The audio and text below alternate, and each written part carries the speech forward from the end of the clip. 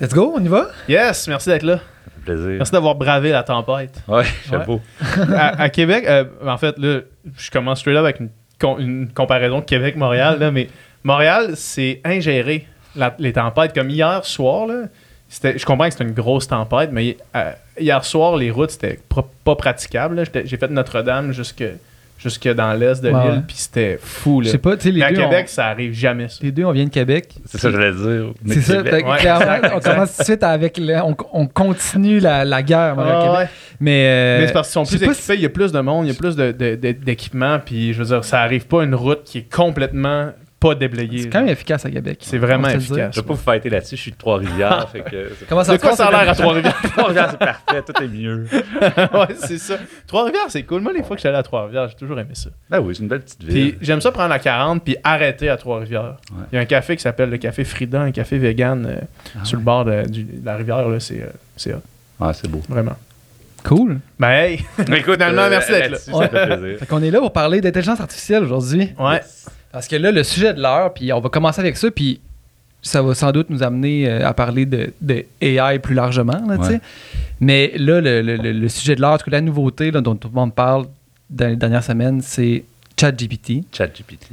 ChatGPT, en fait, peux-tu nous expliquer c'est quoi, c'est ça. en gros? Mettons qu'il y a quelqu'un qui écoute qui n'a aucune idée, qui n'a jamais entendu parler. OK, ChatGPT, en gros, c'est tu sais, l'idée des chatbots. Ça fait longtemps que ça traîne sur Internet. On va sur des sites web, il y a un petit chatbot qui arrive, c'est toujours pourri. Là. Ouais. C'est toujours vraiment pourri. tu sais. toujours Puis pourri. parce que, genre, moi, j'ai un site en ligne sur Shopify, puis je peux en créer un avec des réponses automatisées, mais c'est de la merde. C'est là, ça, les gens vont pas cliquer dessus. Les gens ont appris que c'était pas très bon. Ouais. Tu sais. Ouais. ChatGPT, c'est ça, mais ça fonctionne. Tu sais. Ah. C'est vraiment un peu... L'interface, c'est tout à fait... c'est aussi simple que ça. Il y a une boîte de texte, tu peux écrire ce que tu veux, puis là, il te répond. Mais ce qui est impressionnant, c'est que c'est pas juste des réponses comme précanées. Tu peux pas juste parler d'un sujet, tu peux parler d'absolument n'importe quoi.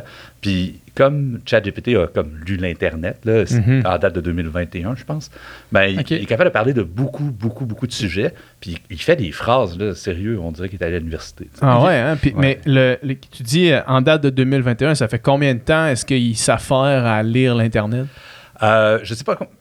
Dans le fond, ce qu'ils ont fait, c'est qu'ils ont pris un snapshot de l'Internet en 2021, une copie de tout ce qui... Pas tout, mais d'un gros sous-ensemble de l'Internet. Puis, ils sont servis de ça pour entraîner... c'est un système d'intelligence artificielle. Là, ils ont entraîné l'intelligence artificielle avec ces données-là. Mais donc, Fait que- tous les livres jamais écrits, puis tout ça, il a tout lu ça, là. Tous les livres, toute la fanfiction de Harry Potter. Toutes les études scientifiques de n'importe quelle université. Pas nécessairement. OK? OK. Donc, il y a des choses qui sont plus dures à aller chercher. Je ne connais pas exactement les limites de ce qu'il a appris. Mais il connaît, par exemple, les grands chercheurs. Il sait à peu près ce qu'ils ont publié. Mais il y a beaucoup de ces publications-là qui sont sous forme de PDF et tout ça. Ce n'est pas nécessairement dans le système. Mais il y en a lu assez qui est capable de discourir sur un paquet de sujets différents. Puis, non seulement... C'est ça, il est capable aussi d'analyser et d'interpréter quasiment, on dirait... subjectivement des données. Là. J'ai vu quelqu'un qui disait qu'est-ce que Nietzsche dirait de la wokeness, mettons. Ouais. Puis là, Il il y a une réponse sur qu'est-ce que Nietzsche, selon son interprétation de ce que Nietzsche a dit, puis son interprétation de la wokeness. Qu'est-ce que Nietzsche dirait de la wokeness, mettons. Moi, j'ai vu quelqu'un faire « Peux-tu m'écrire un synopsis d'un film qui mettrait en scène un personnage qui veut faire telle affaire? » Puis là, il arrivait quelque chose de plausible pareil. Là. Ouais. C'était peut-être pas un Oscar, là, peut-être pas une palme d'or, mais c'était quand même, il avait écrit de quoi. Là, Exactement. Puis, tu sais, tu peux lui dire dans le style de, tu pourrais demander qu'est-ce que deux gars de Québec diraient du déneigement de Montréal. Il dirait, tu sais. Mais c'est vrai, c'est ça qu'il dirait. C'est ça que tu sais. Tout à fait. Ouais. Puis, mais c'est ça, c'est parce qu'il a lu des choses. Tu sais, il a lu Nietzsche. Il a lu des choses que des gens de Québec ont écrit. Donc, il a Qu'est-ce que vraiment... Nietzsche dirait du déneigement à Montréal? Ah, clair, il va te l'écrire avec des phrases à rallonge. Tu sais. Mais c'est ça qui est impressionnant. Puis, c'est vraiment ça. Puis je pense que c'est ça qui capture l'imagination populaire. Là, tout le monde, tu sais, si tu le laissais, tu te rends compte à quel point c'est... on est ailleurs. Là. C'est quelque chose qui n'existait pas. C'est ça. Fait que c'est la première fois qu'il y a quelque chose d'aussi puissant puis d'aussi avancé. Là. Absolument. Puis, qu'est-ce que ça change? Qu'est-ce que ça va changer pour le commun des mortels dans le futur que ça existe? Bon, là les investisseurs, là, les gens qui ont beaucoup d'argent à Silicon Valley, New York, Là, ils capotent. Là. Là, ils sont en train de se poser exactement cette question-là. Qu'est-ce que ça va changer? C'est quoi les entreprises qui vont réussir à s'en servir pour créer des outils de demain, des plateformes de demain, tout ce qu'on va se servir? Ben là, les gens réfléchissent à ça beaucoup. La réflexion en ce moment se porte beaucoup sur le processus créatif. Bon, on a ChatGPT qui permet de créer du texte. Comme tu l'as mentionné, ça peut écrire un synopsis de film. Donc, on peut s'imaginer que peut-être des gens vont s'en servir pour créer des synopsis, des résumés, changer le style d'un texte, dire « OK, ça c'est le fun, mais j'aimerais mieux que ça soit dit comme si c'était Shakespeare qui l'avait écrit. » Donc, on peut faire des choses comme ça. Fait on voit beaucoup les utilisations créatives d'un ChatGPT. En parallèle, ce qui est intéressant, je ne sais pas si tu peux... une petite parenthèse. Oui, ici, c'est juste ça. Le podcast, ce n'est que des parenthèses, puis à la fin, on les referme pas toutes. C'est correct. Ben, je t'en ouvre une sur un truc qui s'appelle Midjourney, DALL-E, donc Stable Diffusion. Ça, c'est toutes des intelligences artificielles, sauf que le but, c'est pas de générer du texte, c'est de générer des images. Ouais, DALL-E, j'ai essayé de gosser un peu là-dessus, puis c'est quand même assez incroyable. Mettons que tu veux... une image de fenêtre au bord de la mer dans un appartement blanc avec du sable au sol puis des livres qui volent, mettons. Ça le fait. Ça génère ça. Puis il y a eu une grosse trend, il y a une couple de semaines, là, tout le monde partageait ses photos générées, modifiées par les AI. Ça, c'était pas DALL-E, ça. Non, mais c'est souvent des technologies similaires. Ouais. En arrière, c'est ce qu'on appelle des réseaux de neurones profonds, puis il y a toutes des variantes, mais c'est les mêmes idées. Là, puis c'est comme si ça fait peut-être 10 ans qu'on développe ces idées-là, mais ça arrive là, à peu près tout en même temps au niveau où on voit des applications directes. Donc ça, on voit donc l'utilisation de l'intelligence artificielle pour des besoins créatifs, créer des images, créer des textes. Il y en a qui ont fait créer des vidéos. Meta, Facebook a fait une IA qui n'est pas très bonne, mais qui fait ça. Non, c'est vraiment pas beau. Là, c'est pas très bon. Mais tu sais, on voit que ça c'est le début, c'est normal que ça marche mal. J'en ai vu qui font de la musique. Fait que c'est beaucoup ça qui capture l'imagination des investisseurs en ce moment. Ils se disent, ça va servir beaucoup dans les milieux créatifs, dans les domaines créatifs. On va avoir des nouveaux outils. Photoshop is out. Photoshop avec du blabla, c'est la prochaine affaire. Ah, OK, c'est ça. Tu n'as plus besoin d'avoir les skills de Photoshop. Tu as juste besoin d'expliquer qu'est-ce que tu veux qu'il soit produit. Peux-tu me blanchir les dents puis il va le faire, t'as pas besoin de le faire toi-même. Ouais, ou d'appeler ton chum qui est bien bon en Photoshop. Ou de payer 75$ à l'heure pour un graphiste, mettons. C'est ça. Ouais. Puis ça, OK, ben oui, c'est ça. Ça, c'est sûr. Donc, du point de vue artistique, on peut penser qu'il y a possiblement, comme à une certaine époque, il y a des métiers qui ont été remplacés par la machine qui fait X tâches manuelles. Ben là, maintenant, ça s'en vient dans ce domaine-là. Oui, je te dirais que c'est ce que les investisseurs voient. Moi, je suis pas si convaincu personnellement. Ah non, je suis pas sûr. En fait, tu sais, je pense que pour de la musique d'ascenseur, on va se servir de trucs comme ça. Peut-être pour illustrer des posts ou trouver le thumbnail d'une vidéo, des choses comme ça. Peut-être qu'on va s'en servir un petit peu plus. Mais, tu sais, dans la création artistique, même, tu sais, ce que vous faites ici, ce podcast-là, il y a beaucoup cette recherche du lien humain-là. Puis, à mon avis, elle va rester. Il va encore avoir des créateurs. Ils vont juste se servir d'outils différents. Parce qu'à the end of the day, je pense que ce que les gens veulent ressentir, c'est il y a un humain derrière le truc que je consomme. Peut-être que cet humain-là, il s'est servi d'un pinceau, peut-être qu'il s'est servi d'une souris, peut-être qu'il s'est servi de chat, mais à la fin, ce qu'il a créé, ça me permet de connecter un peu avec cette personne-là. J'ai l'impression, personnellement, il y a beaucoup d'artistes qui ont peur de ça, puis je comprends d'où ça vient, puis en fait, c'est à nous à définir où ça va. Mais mon intuition, c'est qu'il va rester encore ce désir-là là, chez les gens de connecter avec l'humain qui crée quelque chose. Ouais. Parce que ça va devenir encore plus un produit, entre guillemets, de luxe, dans le sens que, tu sais, mettons qu'on t'achète quelque chose fait à la main aujourd'hui, c'est comme, oh, ça, c'est fait à la main, ou bien une musique composée par un humain, c'est comme, oh, ça, c'est prestigieux, c'est composé par un humain et non une machine. Ouais, puis tu sais, même quand on dit composé par un humain aujourd'hui, de combien d'outils s'est servi pour composer sa toune, tu sais? Puis peut-être que ça va être ChatGPT free, tu sais, ce livre-là garanti, pas de ChatGPT, tu sais. Mais il y a quand même une espèce de spectre. Quand on parle de ChatGPT, on peut lui dire à ChatGPT, écris le livre à ma place, presque. Ouais. Mais on peut aussi juste s'en servir pour corriger les fautes. Puis là, on se rapproche plus d'un correcteur orthographique dont tout le monde se sert à peu près aujourd'hui. Puis on n'a pas l'impression que parce qu'on se sert d'un correcteur orthographique, on n'est plus l'auteur du texte. Ouais. Fait qu'il y a vraiment une espèce de spectre assez large entre, disons, le correcteur orthographique tel qu'on le connaît aujourd'hui, puis un livre écrit au complet par un chat GPT. Ça va vraiment être le fun de voir où différentes personnes, différents créateurs se positionnent sur ce spectre-là. Hier, on parlait de ça, justement, puis on se disait, la réflexion par rapport au système d'éducation, puis comment est-ce qu'on va s'arranger pour retravailler nos évaluations, parce que si les évaluations, c'est des dissertations que tu dois faire chez vous, ça ouvre la porte à une boîte de Pandore énorme. Tu sais, là, je lisais, j'ai vu passer une publication sur Instagram qui disait que ChatGPT avait réussi à passer les examens de droit aux États-Unis.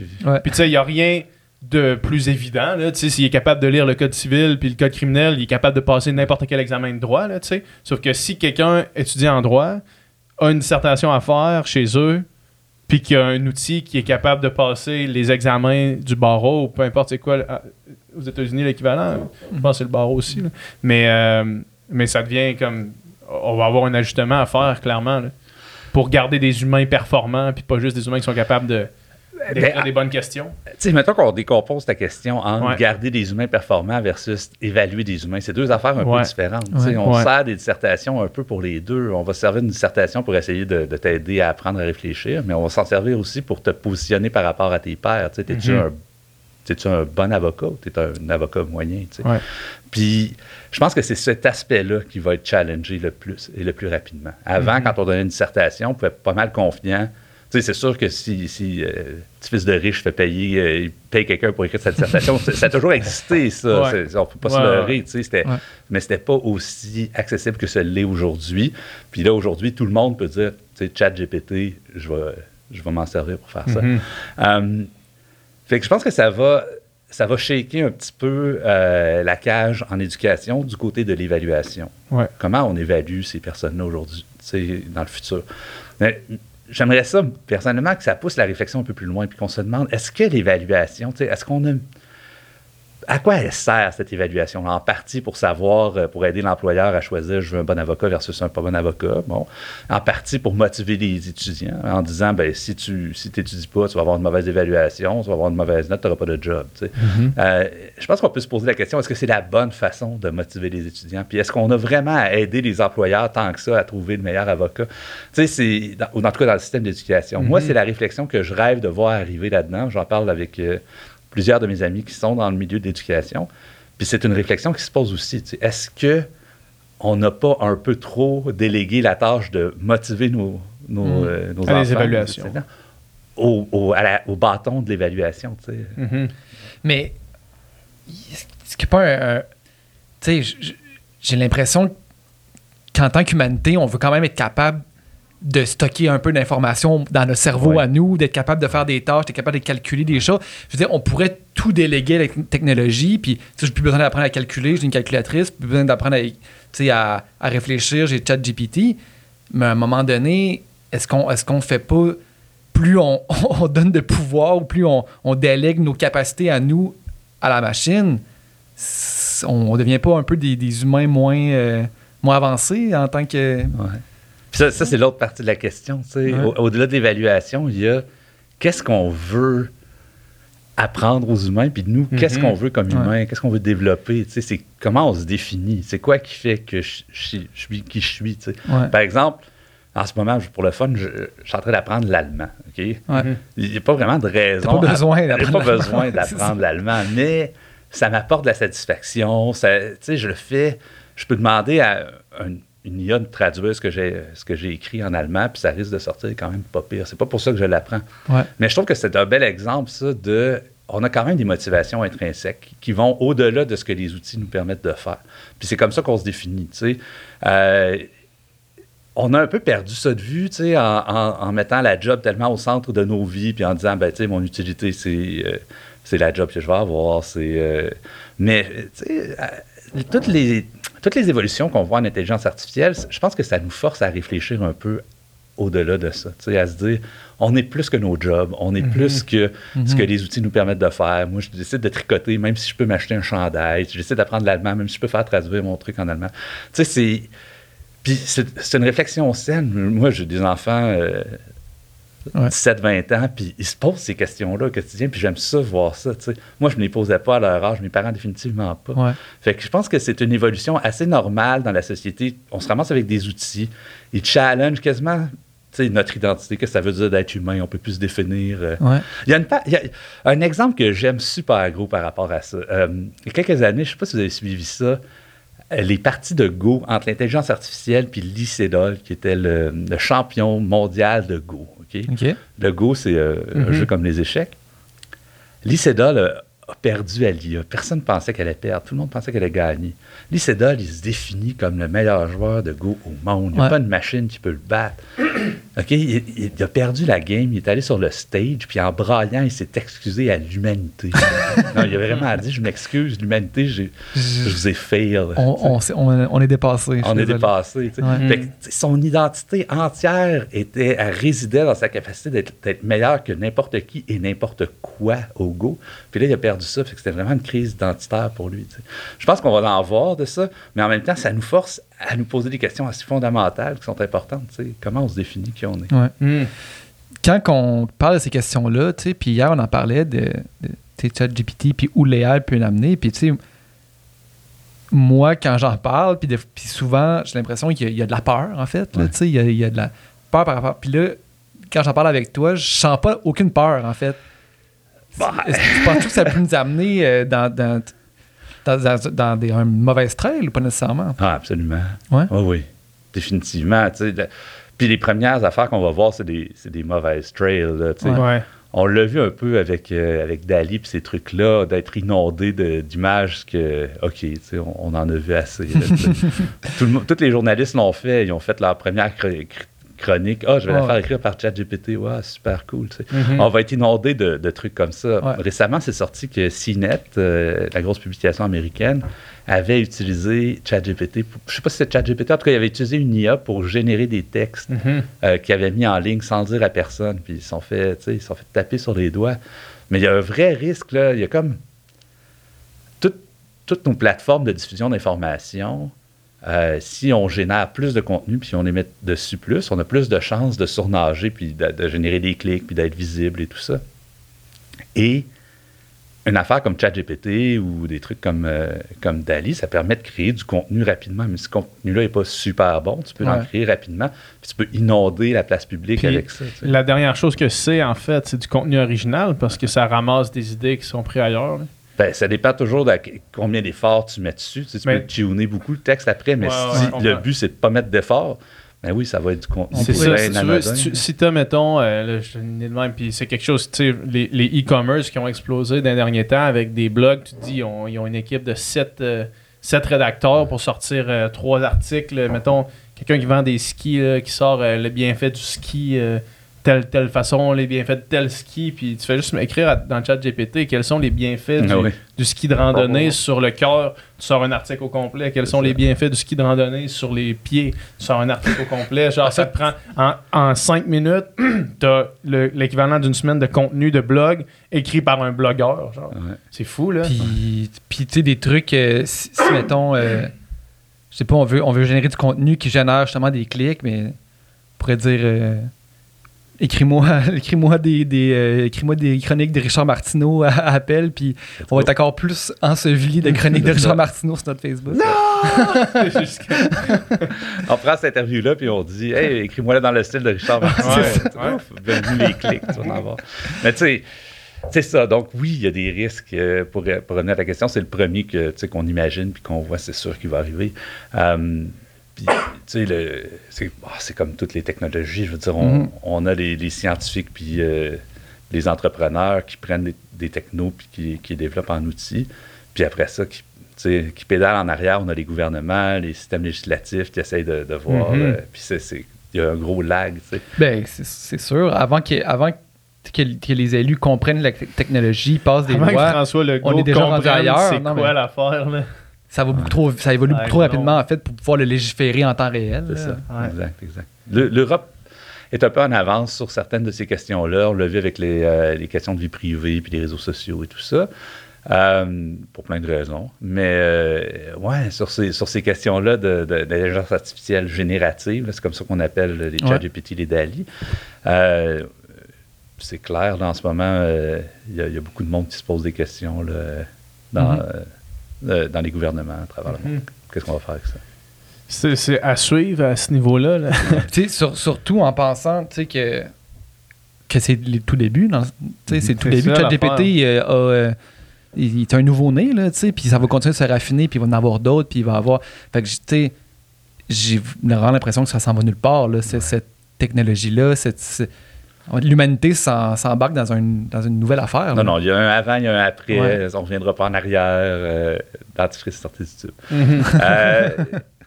C'est ça. Mais, tu sais, je pense aussi, donc, on peut regarder les gouvernements, qu'est-ce qu'ils peuvent faire, puis il faut aussi se poser la question, est-ce qu'on ne peut pas, justement, plutôt que de sauter tout de suite sur des utilisations qui vont clairement être néfastes pour l'humanité, mais peut-être bénéfiques pour une couple de blogueurs, on peut aussi se poser la question, y a-t-il des manières d'utiliser cette technologie-là pour aider les gentils, ben oui. aider ceux qui essaient de se battre dans l'autre direction, tu sais, puis c'est vraiment, moi, en tout cas, je suis fondateur d'une compagnie qui s'appelle Waverly, puis c'est ça qui nous motive, tu sais. On les voit, ces technologies, ça fait 3 ans, tu sais, on dit que c'est tout nouveau-né, ça fait longtemps que c'est développé, ces techs-là, là. Ça fait longtemps, tu sais, là, c'est sorti, ça atteint le point de bascule qui les rend intéressants pour tout le monde, mais ça fait longtemps que ces technologies-là existent. Puis nous, ça fait 3 ans qu'on développe une manière d'utiliser cette compréhension-là de ce qu'on appelle la langue naturelle, c'est-à-dire le français, l'anglais, la langue qu'on parle tous les jours. Cette compréhension-là de la langue naturelle que les machines ont acquise au cours des dernières années, on veut s'en servir pour donner plus d'outils, plus de pouvoir aux gens comme vous, comme moi, comme n'importe qui consomment du contenu sur Internet, puis qui se disent, c'est-tu le contenu que je veux? Aujourd'hui, on est à la merci beaucoup des algorithmes qui sont développés par les plateformes qu'on utilise. Puis notre prétention, nous, c'est de dire, bien, parce qu'on comprend la langue naturelle, on va être en mesure de donner les clés aux gens, puis de dire, développe-le ton algorithme, écris qu'est-ce que tu veux qu'il fasse pour toi, comme tu l'expliquerais à un de tes amis. Puis ton algorithme, tu vas avoir ton algorithme. Si tu veux des choses qui sont très populaires, on va te mettre du populaire. Si tu veux des choses qui sont récentes, que personne n'a vues, on va te mettre ça. Si tu veux du vegan, on va te mettre du vegan. Mais tu sais, c'est toi qui le contrôle. C'est pas l'histoire de tes clics des 10 dernières années qui viennent définir qu'est-ce qu'il va y avoir sur ton YouTube ou ton Facebook. Donc, moi, j'allais dire, avant d'en arriver à parler de Waverly, on pourrait retourner juste toi personnellement, ton background puis ton parcours, parce que, évidemment, on va en parler parce que c'est vraiment super intéressant, mais juste pour mettre en contexte un petit peu, là, comment est-ce que tu as commencé à t'intéresser à la tech puis à l'intelligence artificielle? Moi, écoute, je suis un nerd. Je sais pas si ça paraît. Là, pas tant. Non, OK, c'est cool. J'ai... depuis l'université que je m'intéresse aux maths, mais plus spécifiquement à l'université, je faisais du graphisme. Graphisme 3D, des trucs du jeu vidéo, si on veut, des choses comme ça. Okay. Puis je suis allé faire mon doctorat là-dedans. Je travaillais un peu en jeu vidéo aussi à une certaine époque. Puis j'ai fait mon doctorat là-dedans. Puis ce qu'on faisait dans le doctorat, ce que je faisais, c'est des petits robots. Là, vous voyez les Boston Dynamics. Là, vous avez vu les vidéos. Là, c'est fou, là, le petit robot qui fait tout. Là. Okay. Moi, c'est ça que je faisais, mais en simulation. Maintenant, ils peuvent tirer du gun. Là. J'ai vu, genre, ils tiraient du gun puis débalancer. Là.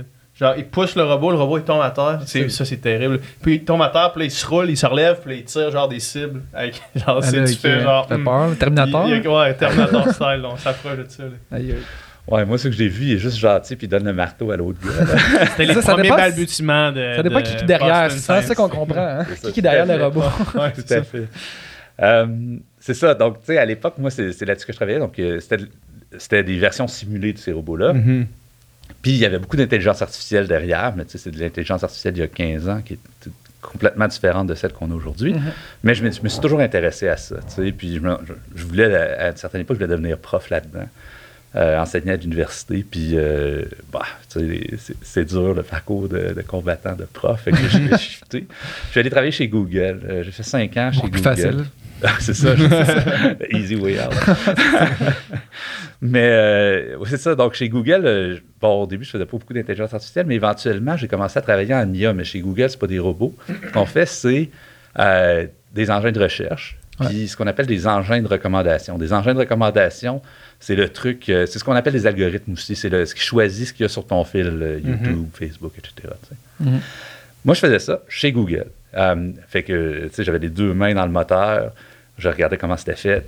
Puis, je suis quelqu'un qui devient facilement accro. Okay? Je n'installe pas TikTok sur ma machine. Sur mon téléphone, là, je l'ai installé. Moi non plus, je ne l'ai pas. Faut pas. C'est vraiment de la drogue, ça. Ouais. Puis, je regardais la manière dont on faisait ces algorithmes-là. C'était sur Chrome, là, le browser Chrome en particulier que je travaillais. Puis, je trouvais qu'il y avait un gros risque. Un gros risque de donner au monde ce qu'il demande.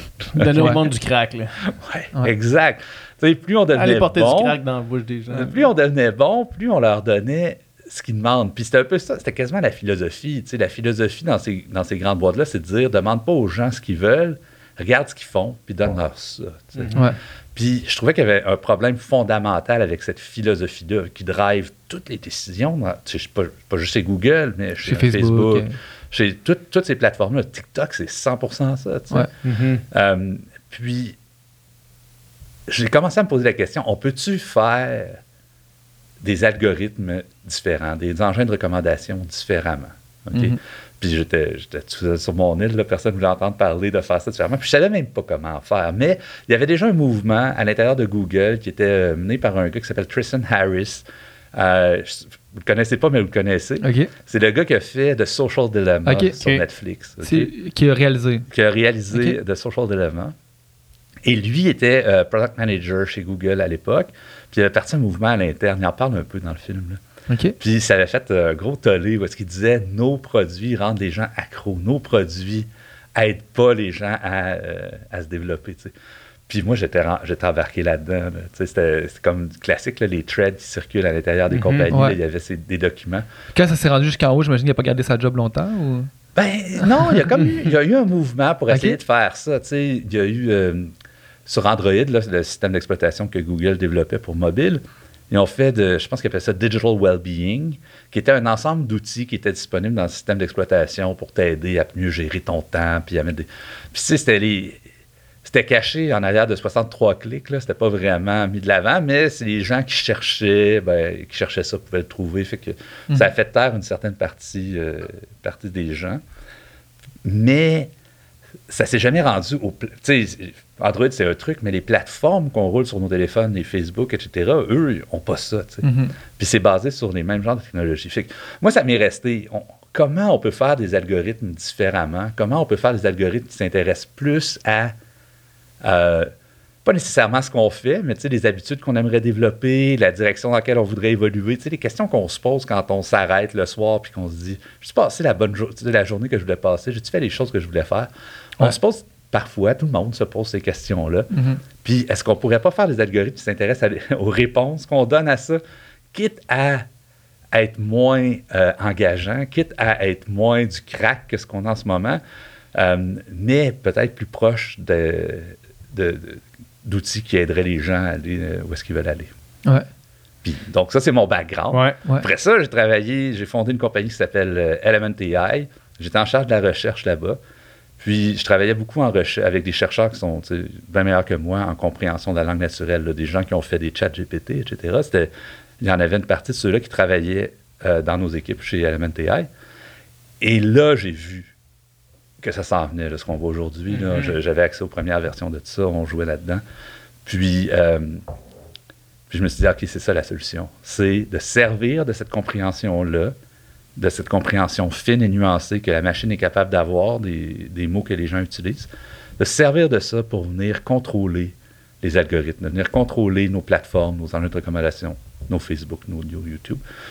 Fait que quand j'ai décidé de quitter Element AI pour partir de ma propre compagnie, c'était ça que j'allais faire. On va développer des algorithmes qui utilisent la compréhension de la langue naturelle pour contrôler nos feeds.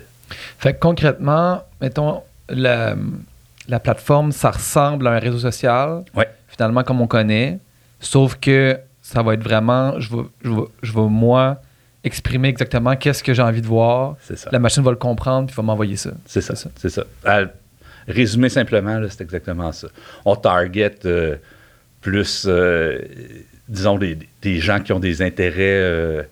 tu sais, on s'en va plus vers la communauté des LinkedIn un peu, là, parce que c'est ceux qui sentent plus le problème aujourd'hui. On veut être moins dans l'entertainment, plus dans l'information. Dans l'information, mais l'information pointue, puis des conversations aussi, le genre de conversation que tu as avec du monde. Tu sais, ça serait parfait. Tu sais, ce genre de conversation-là, c'est ça qu'on veut réussir à amener sur la plateforme, des réflexions intelligentes, puis mettre ça de l'avant, tu sais, pas mettre le trigger speech qu'on voit sur un Twitter et tout ça.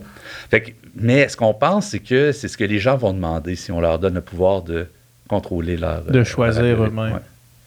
Ouais. Puis là, dans cette équipe-là, on en parlait avant de rentrer, vous êtes 4? On est 4, oui. Puis ça fait combien de temps que ça existe? Puis c'est quoi ça ressemble à quoi la croissance? Parce que, je veux dire, veux pas en arrivant de même, c'est un peu un genre de... Les compétiteurs sont énormes, là. Puis, genre, ils veulent pas de la compétition supplémentaire. Fait que ça ressemble à quoi, ça? Mettons, rentrer en tech de même, petite start-up, puis essayer de révolutionner le truc avec... en utilisant l'anneau unique, là. C'est ça. Le chemin vers Mordor. On est là. Non, c'est en fait, c'est l'équivalent si le Gondor avait gardé l'anneau pour essayer de battre le Gondor. C'est ça. Il y a quand même la tentation de le mettre tout le temps. Si tu veux. On peut développer du crack quand on veut. C'est ça.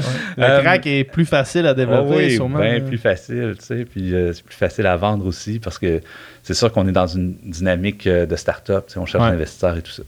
Mais écoute, je te mens pas. C'est difficile comme parcours. Puis à la rigueur, OK, notre histoire, brièvement, ça fait 3 ans que Waverly a été fondée. Puis on a passé les premiers 6 mois à lever une ronde de financement, une première ronde de financement, genre avec un PowerPoint. Là. Puis une bonne équipe, une idée intéressante. On a réussi à trouver 1,25 million. Puis avec ça, on a développé la technologie. Ça n'existe pas ce qu'on a fait. On a des chats GPT et tout, mais il n'y en a aucun qui essaie de comprendre ça pour réaliser, pour faire un feed, pour faire une plateforme à partir de ça. Fait que c'est ça qu'on a développé pendant à peu près 1 an et demi, avec une plateforme pour aller par-dessus. Puis, on a commencé par faire une plateforme un peu de style social, mais sans les interactions. On s'est dit, d'abord, on va commencer par avoir une IA qui recommande du contenu sur la plateforme, puis on investira après sur les interactions. Parce que quand on commence à avoir des interactions sur une plateforme, il y a aussi un gros défi de recommandation. C'est-à-dire, quand tu vas sur un Facebook, tu ne vois pas tous les commentaires. Tu vois les commentaires qui sont le plus susceptibles de t'intéresser, étant donné tes clics passés. Fait qu'on veut être capable de faire ça, nous aussi. Mais on a mis ce défi-là de côté. On s'est dit, d'abord, on va essayer de recommander du bon contenu. Puis, on a lancé cette plateforme-là il y a 3 mois à peu près sur iPhone. C'est disponible sur iPhone. On veut être sur Android, on veut être sur le web, on veut être partout, mais on s'est dit, on limite le problème le plus possible juste pour voir est-ce qu'on est capable de faire fonctionner la machine. Et c'est difficile, OK? C'est difficile. On a des utilisateurs, on en a qui adorent ça, ils reviennent. On a même une version payante, là, on essaie de voir si on est capable de monétiser ça un peu. La version payante donne accès, tu peux te créer plusieurs de ces fils-là. Si tu ne payes pas, tu peux en avoir un, si tu payes, tu peux en avoir plusieurs.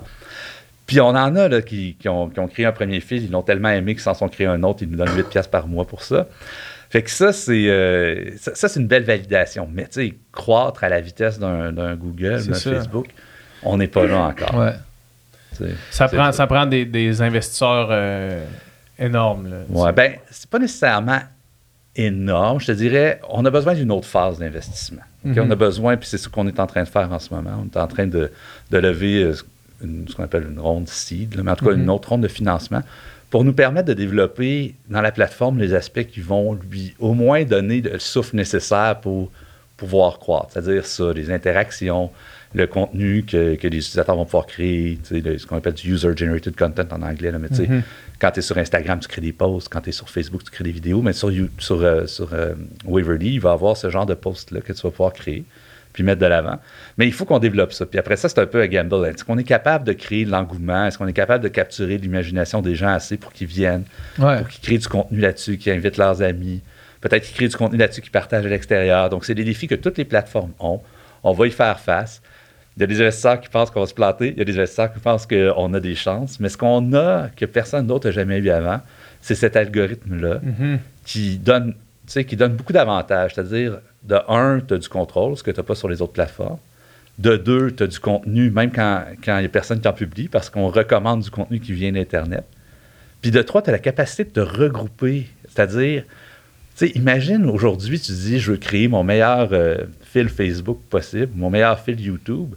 Tu es tout seul, là, c'est tes clics qui vont déterminer. Si tu cliques sur des vidéos de chat, tu vas en avoir plus. Puis si tu cliques sur des vidéos intelligentes, tu vas en avoir plus. Mais sur Waverly, tu peux venir en gang puis dire, écoute, nous, là, c'est quoi qui nous fait triper dans la vie? C'est les réflexions sur X par du monde comme cette personne-là.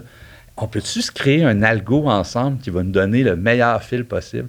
C'est ça qu'on veut créer sur Waverly. C'est ce qui s'appelle les waves. Oui, on appelle ça des waves. Ouais. C'est vraiment des mécanismes qui permettent aux gens de se regrouper autour de cette représentation-là en texte de leur expérience idéale, puis de dire on va l'améliorer, un peu comme un shared Google Doc, où est-ce que tout le monde travaillerait dessus puis l'améliorerait de manière à avoir un fil.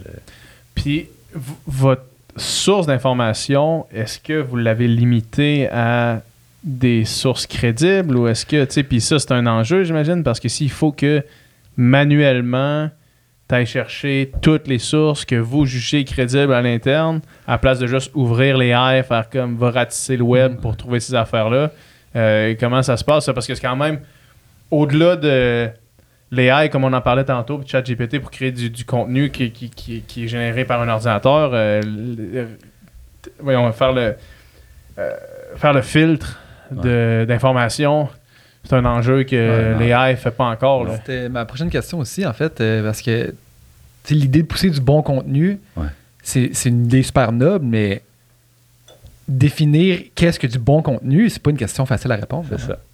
Mais c'est pour ça qu'on se place pas comme juge du bon contenu. Okay? Ouais. On ratisse l'Internet, pour utiliser ton expression. C'est vraiment...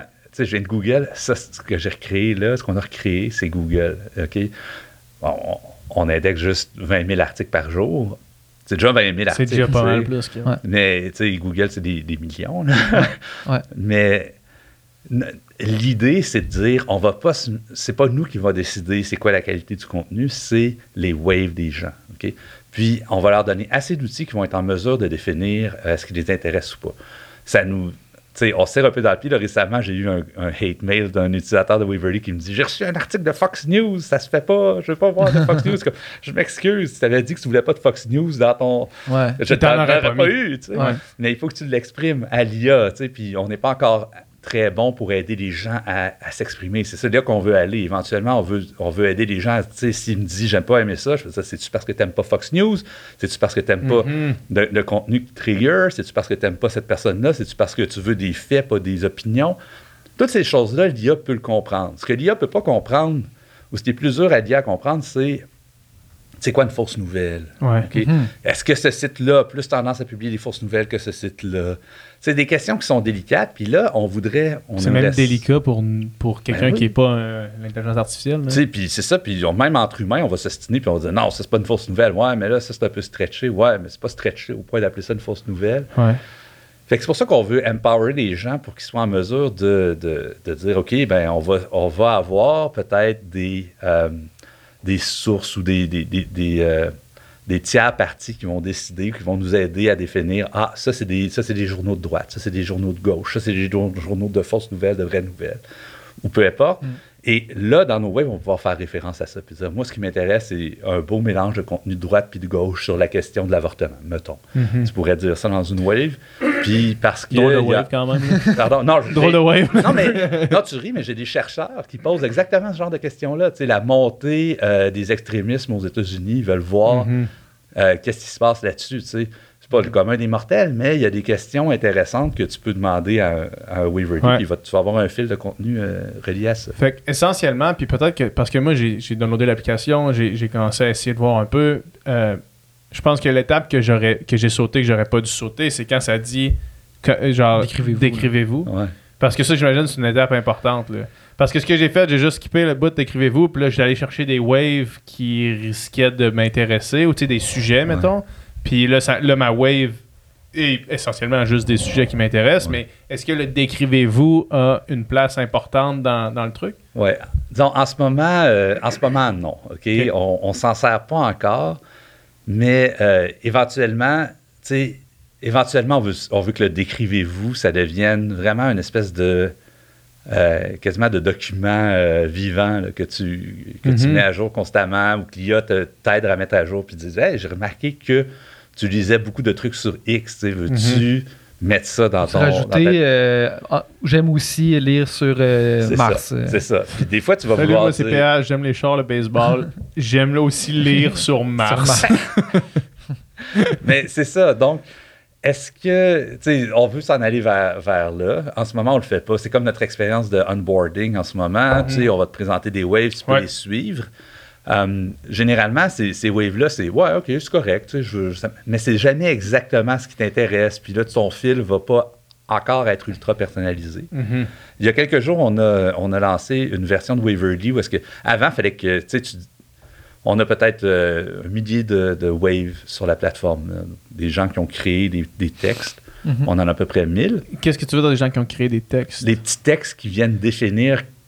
les textes en dessous, quand tu vois wave, mettons, là, juste pour que les gens qui nous écoutent l'aient en tête, là, quand tu vois les différentes waves, donc les différents feeds, tu vois en dessous une petite description. Puis ça, c'est quelqu'un qui écrit ce texte-là. Ce texte-là, à partir de ce texte-là, l'AI génère un feed. C'est ça. Un wave. C'est ça. OK, je comprends. Si vous êtes déjà allé sur Reddit, là, Reddit, il y a toujours une petite description du groupe.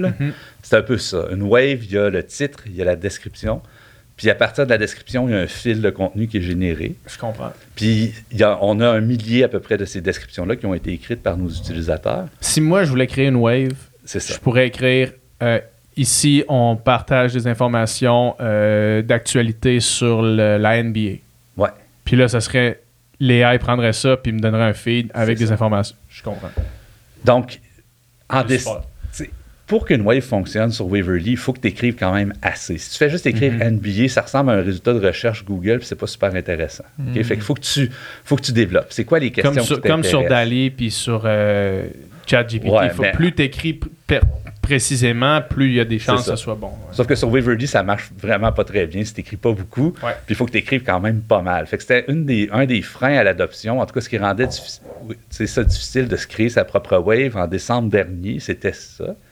À partir de cette semaine, là, la version qu'on vient de sortir, c'est un peu comme Google. C'est-à-dire tu peux écrire 3 mots, tu peux dire...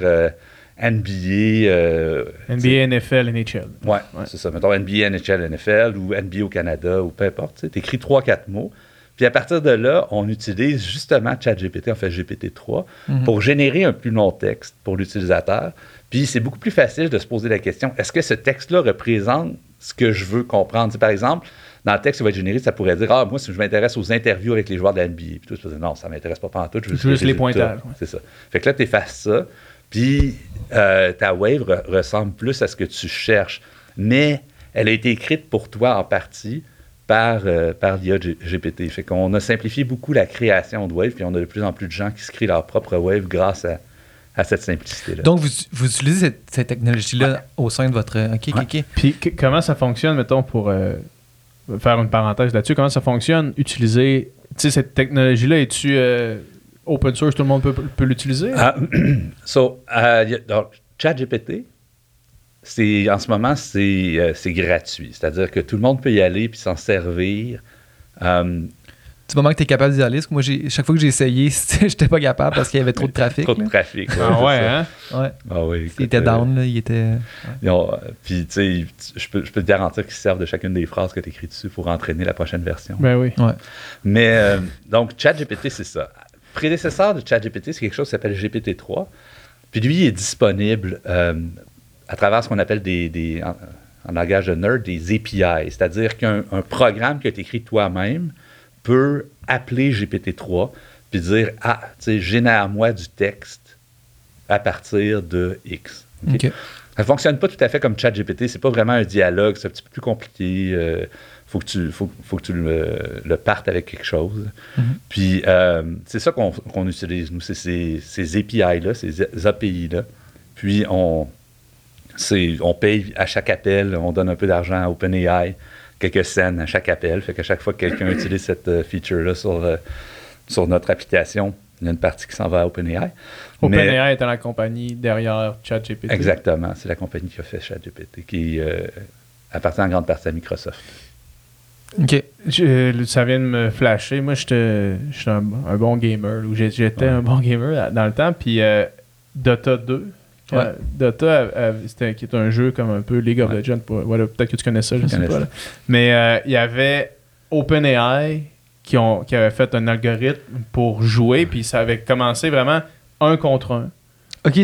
Un joueur qui jouait... Tu joues contre l'AI. Il jouait contre l'AI. Puis là, l'AI a battu en 1 contre 1.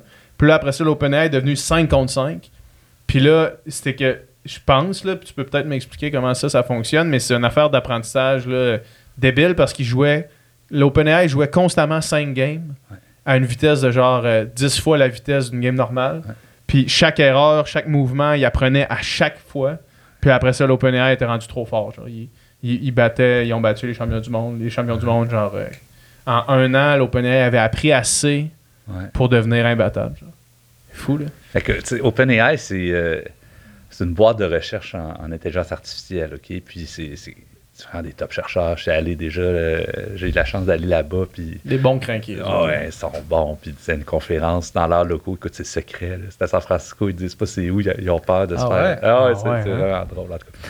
Mais, puis en rentrant là, tu signes un NDA. Peu importe c'est quoi qu'on parle ici, il n'y a rien qui sort de là. Mais en fait, c'est étonnant, ils sont assez ouverts. Pour vrai, ChatGPT, il a déjà été reproduit par plein d'autres mondes. Pas ChatGPT, mais GPT-3 a été reproduit par plein d'autres mondes parce que l'article est disponible. On sait comment ils l'ont fait. T'sais, ChatGPT, ils ont gardé un peu plus secret, mais on sait à peu près même comment ils ont fait ChatGPT à partir de GPT-3. Mais ma parenthèse, c'est plutôt pour dire, à une certaine époque, les compagnies d'IA se battaient sur leur capacité à être les meilleurs à des jeux. Okay? Mm-hmm. On a vu le Go, on en a parlé tout à l'heure. Ouais. On a vu les échecs. OpenAI a fait... pas OpenAI, c'est DeepMind qui a fait ça.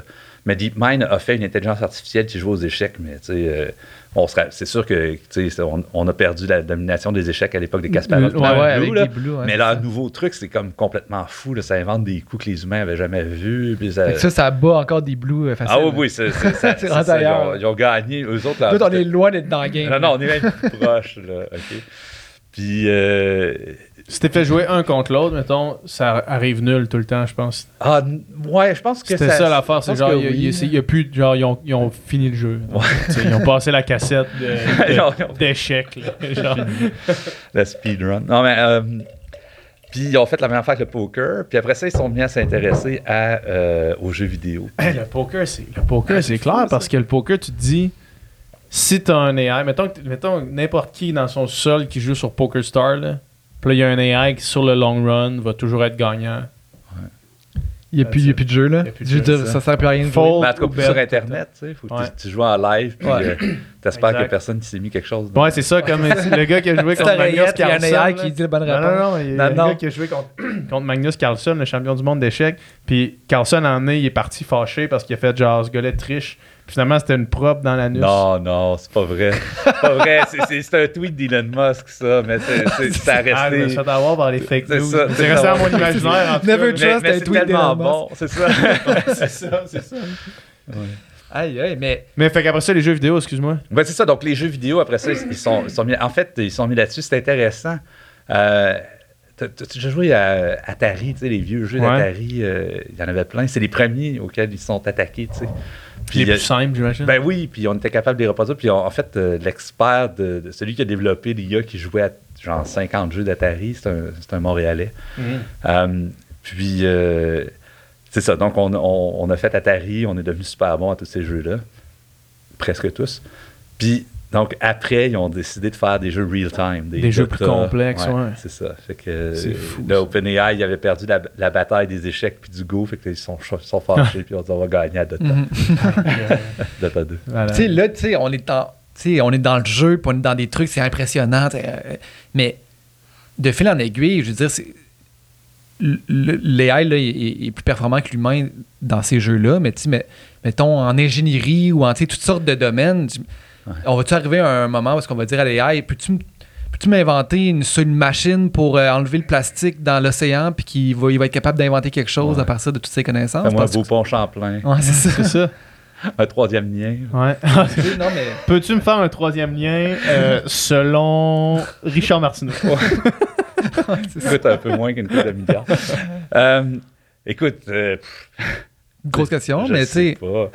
Tu sais, c'est rendu là, je pense qu'on parle d'un concept en intelligence artificielle qu'on appelle parfois la singularité. Okay? Puis il y a des chercheurs qui adhèrent, il y en a d'autres qui adhèrent moins, mais c'est l'idée que éventuellement on va faire une IA qui est capable de faire tout ce qu'un humain est capable de faire. Okay? Ouais. Une question de temps. ChatGPT n'est pas encore là.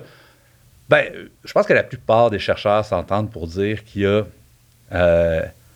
il n'y a pas de magie dans le cerveau humain, c'est une machine qui est faite avec du gras et tout. Fait qu'on va éventuellement être capable de simuler ou de reproduire les capacités d'un cerveau humain avec du silicone, du silicium. Là, on se sent bien quand même après avoir dit ça. Non, mais c'est pour ça que quand tu commences à te poser ces questions-là, tu reviens vraiment à tes questions existentielles. Mais la théorie de la singularité, c'est de dire, OK, à partir du moment où on a un ordi qui est aussi bon qu'un humain, mais la première job qu'il va se donner, c'est de s'améliorer. Puis là, il va-tu partir dans une amélioration exponentielle, puis 2 jours après, il est 2 fois meilleur qu'un humain, puis 3 jours après, il est 10 fois meilleur qu'un humain. Puis, fait que ça, c'est une des hypothèses qu'on appelle la singularité. Il y en a qui pensent que tu n'es pas nécessairement capable de faire une machine qui s'améliore constamment. Il y en a d'autres qui pensent que oui. Mais si on se rend là, éventuellement, ben effectivement, on va demander à une machine, peux-tu me faire un pont Champlain, puis elle va nous le faire, j'imagine. Ou tu peux-tu me nettoyer tous les océans, puis ben oui, pas de problème. Oui, va trouver une solution. C'est ça. Puis tu sais, même sauver la planète, genre. Peux-tu, tu sais, mettons, un gouvernement de AI, ils peuvent jamais être corrompus, ils peuvent jamais prendre de mauvaises décisions, ils peuvent jamais... C'est le programmeur. Prennent toujours toutes les meilleures décisions possibles selon les données. C'est le programmeur qui peut être corrompu. Là. Ouais, c'est ça le problème. Là. Mais là, écoute, on est dans les questions philosophiques, mais je te dirais que là, c'est le party philosophe, là, ils ont du fun. Ouais, ben là, dans Oxford, Cambridge, même ici à Montréal. Puis c'est des questions qui sont super importantes, là, qui nous renvoient à... puis moi, j'ai un trip de philo ces temps-ci en partie à cause de ça. Il faut y réfléchir parce qu'il faut, s'il faut légiférer, s'il faut les encadrer, il faut savoir comment, puis quel trait qu'on veut prendre. C'est ça. C'est fou, hein? On dirait que c'est... Je t'ai coupé, t'avais dit que t'avais un parti... t'avais un non, je sais pas, ça va. Non, j'allais juste... Moi, j'étais parti un peu loin, là, en disant, genre... Parce que hier, on en parlait aussi, puis, tu sais, moi, ma copine est cardiologue, puis elle travaille sur une étude en ce moment avec un gars qui développe un AI pour être capable d'analyser toutes les procédures, puis les procédures pour aller implanter des stèmes dans des artères, puis des affaires de même. Puis que là, à force de ramasser des données, à un moment donné, tout finit par se ressembler. On est un corps, là, on est de la mécanique essentiellement. Fait que tous les problèmes vont avoir été vus, tous les problèmes vont avoir été traités, toutes les erreurs vont avoir été analysées. Puis toute cette banque de données-là énorme, on n'aura plus besoin qu'un humain utilise ses mains qui risquent de trembler pour aller faire ces affaires-là, qu'un humain ait besoin de rester de garde, de se lever la nuit pour aller faire des interventions, alors que t'enlèves complètement l'erreur humaine de l'équation, genre, c'est fou, là. Ouais. C'est débile. Si en plus, puis après ça, tu t'apprends toi-même, puis toutes les procédures se font, puis là, toutes les informations se renvoient à une place, puis là, tout le monde est meilleur. Genre, tous les robots ou whatever qui va faire ça deviennent plus intelligents, meilleurs dans ça. C'est fou. On le voit beaucoup en imagerie médicale. L'imagerie médicale, en grande partie, en ce moment, c'est des yeux humains qui regardent un truc sur un écran et qui disent un cancer, là. On délègue beaucoup à quelque chose qu'on... Moi, en tout cas, je sais pas. Puis des fois, c'est en plein milieu de la nuit sur son moitié, écran LED chez eux. Là, c'est ça. Fait qu'il y avait beaucoup d'espoir sur l'utilisation en imagerie médicale de l'intelligence artificielle. Il y a beaucoup de compagnies qui ont développé des techs autour de ça. Moi, je suis surpris à quel point ça n'a pas... T'as pas levé. Ben non. On est capable de faire des chats GPT, puis on n'est pas capable de faire ça. Puis je me demande... en fait, je connais pas ça beaucoup, là, j'extrapole ici, mais à quel point c'est lié au fait que justement, la législation en médecine est tellement importante. Tu sais, est-ce que ça bloque ça? Est-ce que c'est une bonne affaire dans ce cas-là? Est-ce que ça le bloque trop ou ça le bloque juste assez pour s'assurer qu'on ne va pas utiliser les humains comme des cobayes? Je ne sais pas. Mais c'est une question, en tout cas, moi personnellement, de mon point de vue. C'est ça, mais toi, tu vois, mettons, parce que de mon point de vue à moi, on dirait que ça va vraiment vite, mettons, l'application de l'intelligence artificielle, mais de ton point de vue à toi, il y a plein de places où tu te dis pourquoi ils ne se servent pas de ça, mettons? Ben, je te dirais que la compréhension d'image, l'analyse d'image, OK? Donc, on parlait, là, depuis le début, on parle de ce qu'on appelle la synthèse, c'est-à-dire créer quelque chose de nouveau. Ça moi-même, je suis surpris par la vitesse à laquelle ça s'est développé, OK? Mais la compréhension de l'image, c'est quelque chose, c'est une capacité qu'on a depuis quand même pas mal longtemps. OK? Fait que, tu sais, quand on parle de comprendre une image d'imagerie médicale puis de dire, tu sais, regarde plus là ou regarde plus là, ça, c'est quelque chose qu'on a depuis vraiment longtemps. Tu sais, on s'en sert, par exemple, depuis très longtemps dans les chaînes de production pour faire de l'analyse de qualité automatisée. Tu sais, il y a plein de trucs qui passent sur le tapis roulant puis on dit non, ça, c'est pas bon, ça, c'est bon. C'est des technologies souvent à base d'intelligence artificielle puis une caméra, puis on fait ça avec. Puis, c'est ça, je suis surpris, en tout cas. Je ne sais pas c'est quoi la pénétration non plus. Je ne suis pas un médecin. Peut-être qu'il y en a plus que je pense, mais je suis quand même surpris qu'on n'en voit pas tant que ça, étant donné que ça fait presque 10 ans que cette technologie est mature. Ouais. C'est fou. C'est sûr qu'il faut, tu sais, je sais pas, c'est probablement une question de législation, puis faut s'assurer hors de tout doute que la machine est meilleure que l'humain, là, parce que si la machine fait des erreurs qu'un humain n'aurait pas fait, je veux dire, on ne laissera jamais passer ça. Ben, en fait, c'est ça. Je pense qu'on laissera moins passer le fait qu'une machine ait fait des erreurs qu'un humain n'aurait pas faites qu'un humain a fait des erreurs qu'une machine ne ferait pas. Il y a comme un... Ça, on est correct avec ça. Mais c'est normal. Je pense que c'est normal. De la même façon que si je te montre une voiture autonome, puis qu'elle fait un accident, puis qu'elle tue quelqu'un... puis un humain n'aurait pas fait cette erreur-là, on va en vouloir à la machine, même si les statistiques à la fin montrent que la machine fait vraiment moins d'accidents qu'un humain. C'est correct, là, je veux pas critiquer ça, je me mets pas de position de juge. C'est peut-être ça, en fait, qui se passe en médecine, t'as raison. Ouais. Puis quand cette transition-là va se faire, il va falloir qu'elle se fasse à 100%. Ça pourra pas être à moitié, là. Tu sais, mettons l'exemple des voitures autonomes. Si on veut avoir un système qui fonctionne bien, avec des voitures autonomes qui conduisent, il faut enlever l'erreur humaine à l'extérieur de la voiture autonome. Fait que sur une autoroute, il peut pas avoir moitié de voiture autonome, moitié de gars qui conduit, mettons, là, tu sais. Je sais pas. Il y en a qui pensent que ça peut être comme ça. Ça peut avoir une transition. Des camions autonomes, par exemple. Parce que, mettons, l'idée j'en parlais avec Jean-Marie de Coninck, c'est quelque chose que lui s'intéresse vraiment beaucoup, c'était sur la capacité de juste que les voitures communiquent entre elles pour éliminer le trafic. Le trafic n'existerait juste plus si toutes les voitures prennent la ligne exacte qu'ils veulent, puis tout le monde, tu sais. Mais pour faire ça, il faut comme que ce soit dans un système macro où est-ce que toutes les voitures disent « OK, voici le trajet que je vais faire », puis là, tout le monde s'ajuste à leur trajet en fonction du trajet des autres voitures. Mettons. Puis là, tu n'as plus besoin de feu de circulation. Tu n'as plus besoin de rien. Ouais, ça change pas mal. Tu sais, à la rigueur, quand tu penses à ces questions-là, tu n'as peut-être même pas besoin de routes telles qu'on les connaît aujourd'hui. Peut-être genre 2 tracks d'asphalte puis du gazon autour. C'est correct. Ton auto va rester... parfaitement droite. Mais ça, ces questions-là c'est un peu différent, je pense, de la question de la voiture autonome. C'est comme des flottes de voitures. Tu les vois comme une espèce de dessin de fourmis quasiment. Ils se parlent toutes puis ils font les bonnes affaires. Ça aussi, ça peut être intéressant. Je sais pas. Je connais moins ça. Ouais, je comprends. En tout cas, une chose est sûre, c'est que ça va être intéressant de notre vivant, là, les avancées qui vont avec tout ce qui a rapport avec l'intelligence artificielle. Puis j'imagine que justement, le fait que la machine puisse apprendre d'elle-même, ben le progrès est exponentiel. Ouais, en tout cas, c'est ça change la manière dont on crée nos machines. Avant... moi, je suis devenu programmeur. Là, si tu veux une machine qui est automatisée, qui fait quelque chose, il fallait que tu décomposes le code au complet.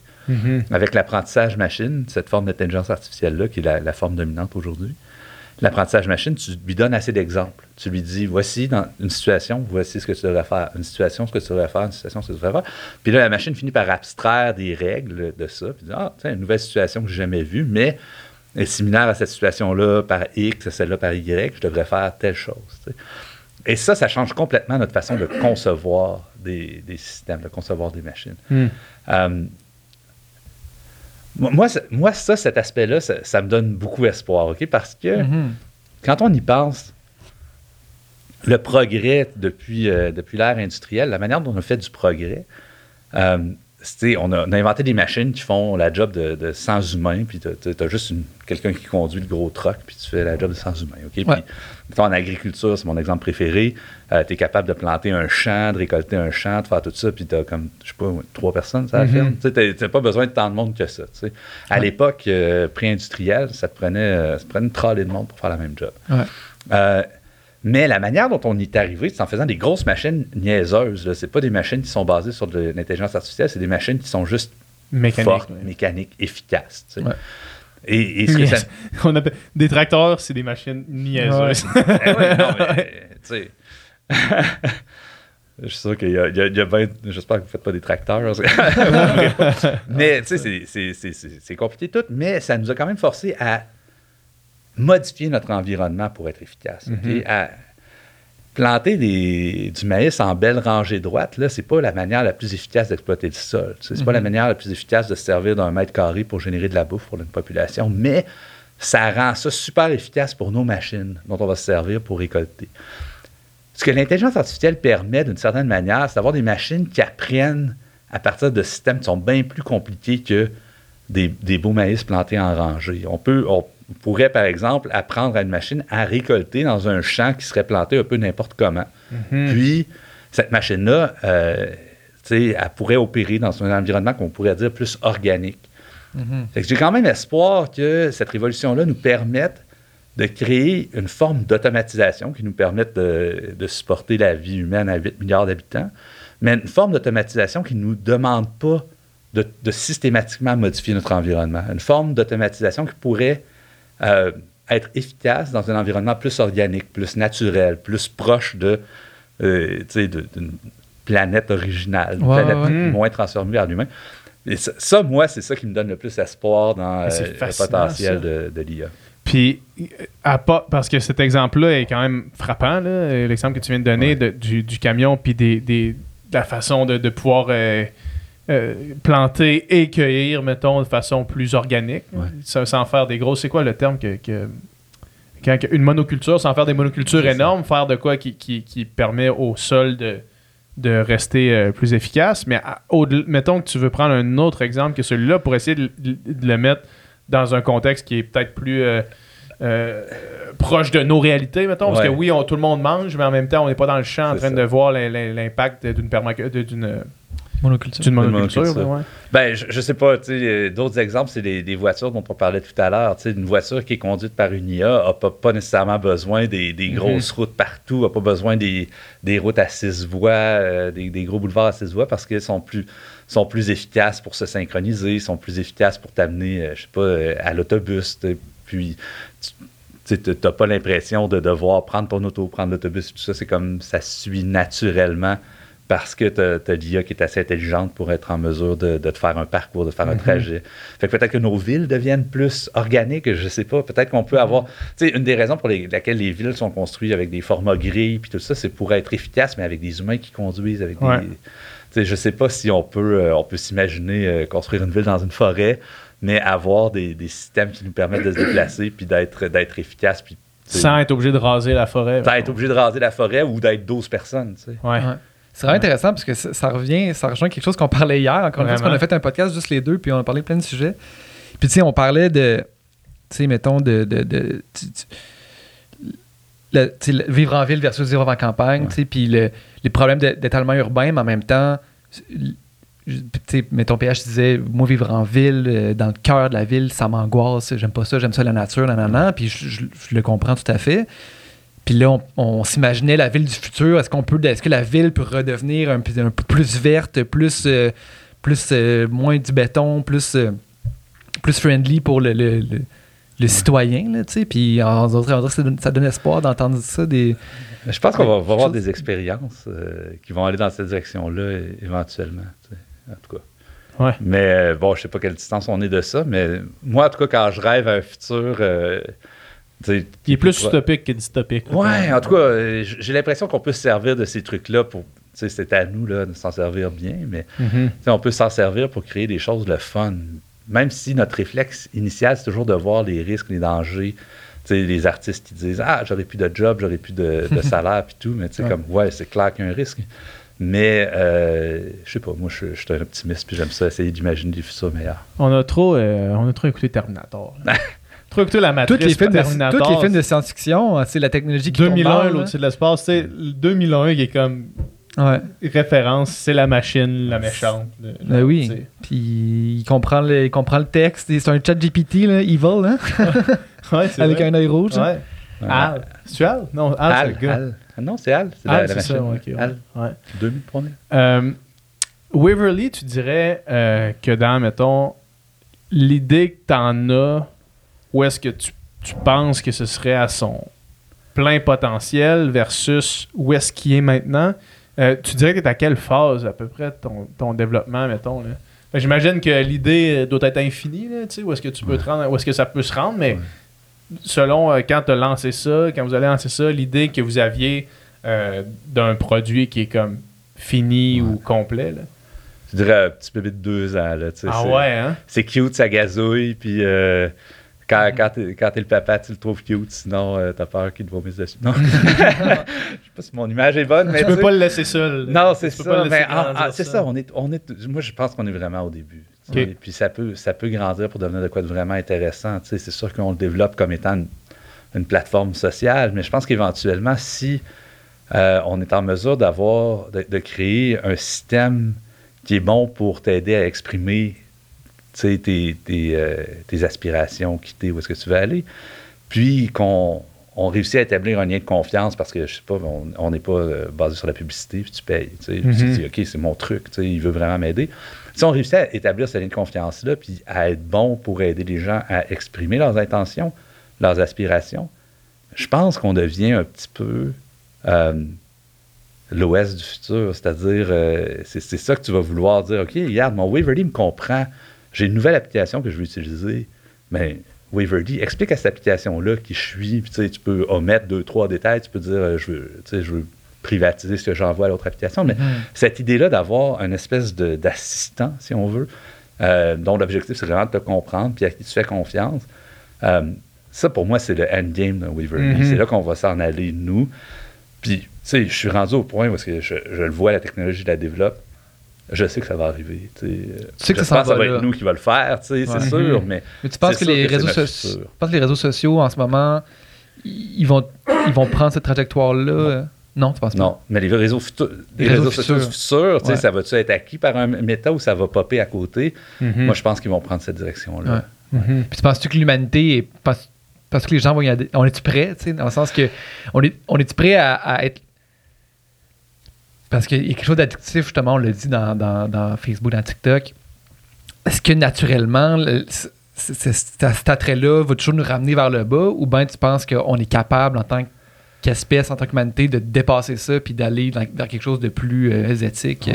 Ben, je te dirais, tu sais, la drogue existe, il y en a dehors, tu peux en acheter. C'est pas tout le monde qui en fait. C'est pas tout le monde qui en fait, puis t'en fais des fois, puis c'est correct. Je pense que ça va être un peu ça. Ça va être comme, regarde, définis c'est quoi ta vie, puis si tu veux passer une soirée à braser du TikTok veg sur le divan, c'est chill. Tu peux faire ça. Puis je pense que c'est vers ça qu'on va s'en aller, mais en ce moment, le problème, c'est que il y a la partie où est-ce qu'on se dit, hey, je vais être en contrôle de ma vie, elle n'existe pas, on n'a pas cet outil-là. Puis ça ne veut pas dire que c'est le seul que tu dois avoir, mais tant qu'on ne l'a pas, je veux dire, tu vas voir ton thérapeute, tu dis, j'ai un problème d'addiction, mais la seule affaire qu'ils peuvent te dire, c'est désinstalle l'app. Ouais, mais tu sais, je veux quand même parler avec mes amis sur Insta. Je pense qu'il nous manque cette étape-là de dire, regarde, là, c'est quoi la relation que je veux avec Instagram? C'est quoi la relation que je veux avec YouTube? Tu parlais un petit peu plus tôt de Social Dilemma. Ouais. Toi, mettons, en écoutant ce film-là, est-ce que tu dis, ouais, c'est un petit peu sensationnaliste tiré par les cheveux, ou bien c'est pratiquement ça? C'est ça. C'est ça. Moi, je l'ai vu, puis j'ai dit, tu sais... Peut-être lever l'intérieur. Ouais, c'est ça. Tu sais, ce qu'on voit, là, les réseaux sociaux ont 3 objectifs. Leur croissance, c'est-à-dire, est-ce qu'ils sont capables... Tu sais, quand ils te mettent quelque chose, y a-tu des chances que tu le partages? Ouais. Ça, quand tu partages, c'est bon, tu amènes du monde, tu sais. Deuxième objectif, c'est l'engagement. Si je te mets ça, y a-tu des chances que tu cliques dessus? Y a-tu des chances que tu écrives un commentaire? Troisième, c'est vendre de la pub. Tu sais. Puis c'est vraiment comme ça qu'ils sont construits. Puis chacune de ces trucs-là, tu sais, c'est sûr que c'est dramatisé avec des humains en arrière, mais la vérité, c'est que c'est pas des humains, mais c'est des intelligences artificielles. Puis ils ont tous des objectifs différents et ils regardent ce que tu as fait dans le passé, puis à partir de là, ils disent comment j'atteins mon objectif. C'est vraiment comme ça que ça fonctionne. Puis je trouve qu'il a fait une bonne job de le représenter d'une manière qui est compréhensible pour le commun des mortels. Ouais. Puis quand tu vois, mettons, les efforts gouvernementaux, tu sais, là, on a toute l'image de le gars de Facebook, Zuckerberg qui s'en va devant une commission, puis là, qui se fait poser des questions, ça a l'air complètement déconnecté. Genre, le monde ont l'air de pas savoir c'est qui est devant eux quasiment, tellement les questions sont genre niaiseuses, mal éduquées, puis genre juste des gens qui connaissent pas pantoute de quoi ils parlent, tu sais. Ouais. Quand tu vois les efforts gouvernementaux d'essayer de régir ça, est-ce que c'est comme dans le milieu, c'est comme un peu une joke à quel point ils sont à côté de la traque? Ben, il y a tout, tu sais, je veux dire, il y avait des questions à cet audit-là qui étaient un peu comme... C'est d'où qui vient le gouverneur de je sais pas, ça, exact. Chouette. Aucune idée c'est quoi qu'il vient de dire là. C'est ça, tu sais. Mais quelque part, je pense qu'on sert un petit peu, en tout cas, les grosses compagnies de technologie se servent un petit peu du fait que c'est mal compris par plusieurs gouvernements pour, genre, garder un statu quo qui n'est pas nécessairement idéal pour la société. Ouais, c'est ça. Fait qu'on a un peu des deux. Je rêve d'un gouvernement, tu sais. Je veux dire que,